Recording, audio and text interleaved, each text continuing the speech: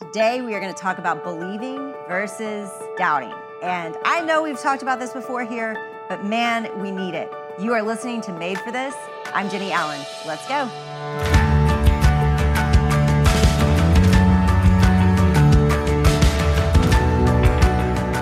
Thanks to HelloFresh for supporting Made for This. Go to hellofresh.com/madeforthis14 and use code MadeForThis14 for up to 14 free meals, including free shipping.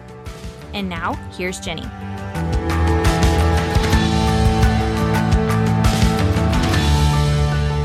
Something that nobody ever told me in the church, at least I don't remember anybody ever telling me before, that doubt was part of our faith. That doubt would be struggles and seasons that we go through in our faith. I remember reading Pilgrim's Progress, and I was in awe of his journey because he became a Christian pretty early on, and yet he falls into the pit of despondency and discouragement, which a lot of you are in.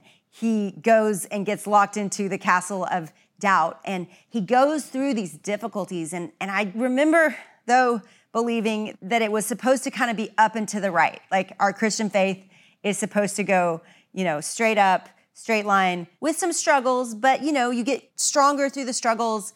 And as you go, your faith grows. And I don't remember hearing about the doubt. And so when I encountered it and when I went through it, I didn't feel equipped for it. And that's what I want to talk about today. Because being a healthy person, it isn't just about our physical bodies, and it isn't just about our emotional lives and our relational lives. It's about our relationship with God, and our relationship with God exclusively exists in this place of faith. Like, what is faith, and do we believe He's real? And not just do we believe He's real, because many of you do, but you still struggle with doubt because we go through seasons where we go through difficulty. Like my sister, I just shared on Instagram that she is about to have her fourth child, and that child is Down syndrome. And we're so excited about that. But there's also a lot of doubt and struggle attached to that in her mind right now before this baby's born, of what is her life going to be like? And is this really God's plan? And what does it mean for me to do this well? And so doubt has plagued her in the season, even though not for 1 second has she doubted, is God real? But she's doubted, is He good? And does He see me? She's doubted that He has a good plan for her. And so I think doubt can look a lot of different ways, but oftentimes our struggle and our sin at the very root of it somewhere, even if we aren't conscious about it or thinking about it in this way, is doubt. It sits there at the bottom, and it makes us wonder if we are seen and known and loved and cared for and protected. And this book has those answers. This book tells us those answers, but taking the words of this book and putting them in our souls feels so difficult sometimes. I would say that the root of that is doubt. The root of that is questions. Is it real? And does He see me? And does He love me? And is He for me? Belief is a funny thing, because Scripture throughout all of it, Old Testament, New, you see a huge value of faith, but yet faith is a gift. So God gives faith. And yet the people that believe and have faith, He praises. So there's some collaboration when it comes to belief and faith that is both the work of the Spirit in and through us and a gift to us, but also our minds choosing to meditate on what is true and what is lovely and what is good. And Scripture calls us to that. So it's a collaborative process. Like all of the things we've talked about this season on the podcast, it has been this storyline that we are in collaboration with a God who gives us the power, the strength, equips us with the resources, the knowledge to change. And then we participate in that life change as well. And I think that collaboration is something we don't know necessarily how to handle. So I want to start with some of the command language around it, because I'm from the world of faith as a gift. I want God to give it to me when I don't have it. I'm like, God, help me in my unbelief. That's a biblical model. But in James, we're going to see something that is way more active than that. And I would say even practical. He says in James 1, verse 5, if any of you lacks wisdom, let him ask God, who gives generously to all without reproach, and it will be given to him. But let him ask in faith with no doubting, for the one who doubts is like a wave of the sea that is driven and tossed by the wind. For that person must not suppose that he will receive anything from the Lord. He is double-minded and unstable in all of his ways. That is a really rough passage. In fact, I'm uncomfortable reading it because it flies in the face of this idea that faith is just a gift. It's calling forth faith from us. It's saying, do not doubt. And as someone, many of you know, I've walked through a season of intense doubt, and it was long. It was 18 months long. And I didn't fight back. And as someone who sat in that season and doubted my faith in God and doubted his promises and doubted his presence and even his being, like I doubted that. As someone who walked through a dark night of the soul, which is from St. John of the Cross, and he gave me language for that season. It is a time where I wish I'd known to be offensive. I wish I'd known to fight back. I wish I had thought to myself about this verse and really realized that I'm given more tools and more power than I think and than I believe. So this verse, let's just look at it together. First of all, it begins by this pursuit of wisdom. The writer, James, assumes that we would want wisdom, and if we lack it, that we would ask for it, that we would, in our wondering of what to do in life, in our wondering of how to parent, in our wondering of how to be single and faithful, in our wondering of all these things that we wonder about every day, we need wisdom. And God says in this passage, then ask for it, right? Ask for it.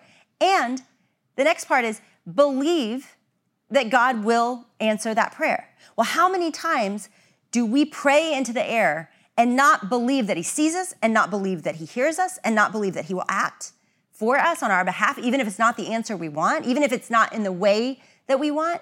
And what James is saying is, if you're going to talk, you better know you're not talking to the air and that you're talking to God. And if you're going to pray and ask God for things, you better know and believe that he hears you and that he is going to answer that prayer, even if it's not in the way that you want. And if you are just saying things into the air, you are like a man who's being tossed wave to wave.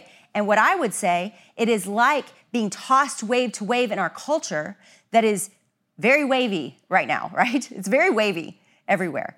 And so what James is saying is that there is a steadiness that can define your life, but it is a choice to believe God rather than to be tossed wave to wave with the chaos of our world, doubting him the whole time. It's two ways to live. And I've lived in a given day in both places. And yet he is so harsh. I mean, James is a rough writer. The whole thing, I'm like, dang, he's like punch after punch, this whole book. But what he says is he is a double-minded man, unstable in all his ways. He's calling us out. He's saying, don't act like this isn't a big deal, doubting God. Don't act like it isn't a big deal to say something to your Father God who's real and with you and present, and then to wonder, does he even hear me? Does he even love me? Does he even care? That's double-minded and a big deal. And that instability in your life doesn't give stability to the people around you, doesn't increase their faith. What stability does is it causes the entire room to feel more stable. When you have a good daddy, and some of you do, and he walks into the room, he doesn't even have to say anything. All of a sudden, your heart rate goes down, you feel peace. And guys, that's who he's calling us to be. Leaders, followers of God, who are not unstable, who are stable, who are not riding the waves of our culture with every feeling, making us question our faith. I feel like right now we're looking at a generation that, the word, we've mentioned it here in the season, the word is deconstruction. And I get it. I mean, I have been hurt by people that in the name of Jesus used me, that lied to me, that manipulated me. I get how you can want to run from the institution of the church and how you can, in turn, begin to take the hurts that have been done in the name of God and put it on God. I get all that. It's not with a lack of sensitivity that I'm about to say this. I'm just saying the mental energy that is going into deconstructing could also be going into this book and a real relationship with God where you wonder with him. And I'm not saying don't doubt. Y'all have heard my other episodes on this. I am very honest about the fact that doubt is a part of faith. And I began this episode in the same way. I'm just saying that it shouldn't define our lives, that you go to war with it, that you don't let it consume you and take over and just let it deconstruct everything good about you and God. You question your doubts. You analyze them. You put them on trial. You say, is this true? Even if it is true in your experience, is it true in this book? Is it true throughout church history? That's why church history is so important. You got to know the story. You got to know that he's been faithful for generation after generation after generation, that his word has persevered through thousands of years. That is unimaginable. It is so impressive that would be true. And so you've got to do it in the context of what is real and true, not just what you feel, not just from your story of hurt, which we all have.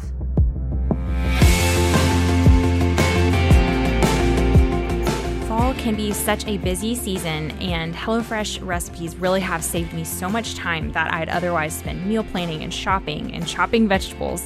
I'm enjoying meal planning, cooking, and eating with HelloFresh, America's #1 meal kit, and they are giving you guys up to 14 free meals, including free shipping, when you go to hellofresh.com/madeforthis14 and use code madeforthis14. I love that I can choose from their ever-growing rotation of weekly recipes, so I can pick a soup or a chili, I can do burgers like I did last week, you can do all different kinds of things to make every night special. HelloFresh makes eating well easier with so many family-friendly, calorie-smart, pescatarian, veggie options even, so you can pick all different kinds of things. Sometimes I like throwing one of those into my weekly rotation just to mix it up a little bit. HelloFresh has a whole variety of quick and easy recipes that only take about 20 minutes to put together. They're easy cleanup and low prep. One of my favorite things that HelloFresh does is these fries with this special seasoning they have on them. My kids love them. My husband loves them. They are so easy to make, and I have loved cooking with HelloFresh. Go to hellofresh.com/madeforthis14 and use code madeforthis14 for up to 14 free meals, including free shipping. And now, back to Jenny. So, what am I saying and what am I not saying? I am saying that we fight back against our doubts. And I am not saying that it is wrong to have them. It is part of our faith to have them. But how we struggle and how we doubt, we need to get better at it. So let me give you some really practical things to do when you start to doubt. Because if you're like me, when you're doubting, you need some handles. You need some things that kind of steady the ship, because we are on those waves, right? We're being tossed wave to wave, and we don't feel stable. So let me just give you some really simple things to do to fight your doubt. Number one, be honest about it. You gotta name it. You gotta say it out loud, and you've got to bring community in to help you fight it. You cannot fight doubt alone, because if you are trying to fight it alone, the devil is whispering all kinds of lies, and it's really hard to sort out what's true and what's lies. And so you've got to bring people in that love God and that can help you sort through it and remind you of truth. Because when you're doubting, you're also not prone to run to the scriptures. So number one, you be honest about it. Number two, you bring people in to help you fight it. And number three, even when you don't feel like it, you get in this book. You get in your Bibles, because this is how we fight lies. It's not arbitrary. It's not, oh, the devil's telling me a lie. It's a lie. I'm going to push it away. I'm going to name it and push it away. No, we fight lies with truth. We fight lies with truth. Every lie that you believe, there is a truth in this book that speaks to it. And so what I encourage people to do is to write out the lie and then to find the scripture. And I just say Google it. You know, you don't need commentaries to do this. You can just Google it. Google that lie and find what the truth is, the scripture that speaks to it, and write it out beside it. And memorize it if you need to. If it is a lie that has plagued you for a long time, memorize it. This is the most important thing about us. When we're talking about being a healthy person, our faith and our relationship with God is the most important thing about us. And what you see throughout the earth right now is there is a spiritual war going on. It's always been going on, but man, it feels extra clear right now that the enemy is seeking to steal our faith. He is seeking to destroy the church by stealing our faith and our belief. And so we have to fight back. If there's an enemy trying to steal the most sacred and important thing about us, we don't just sit there and let him do it. We fight back.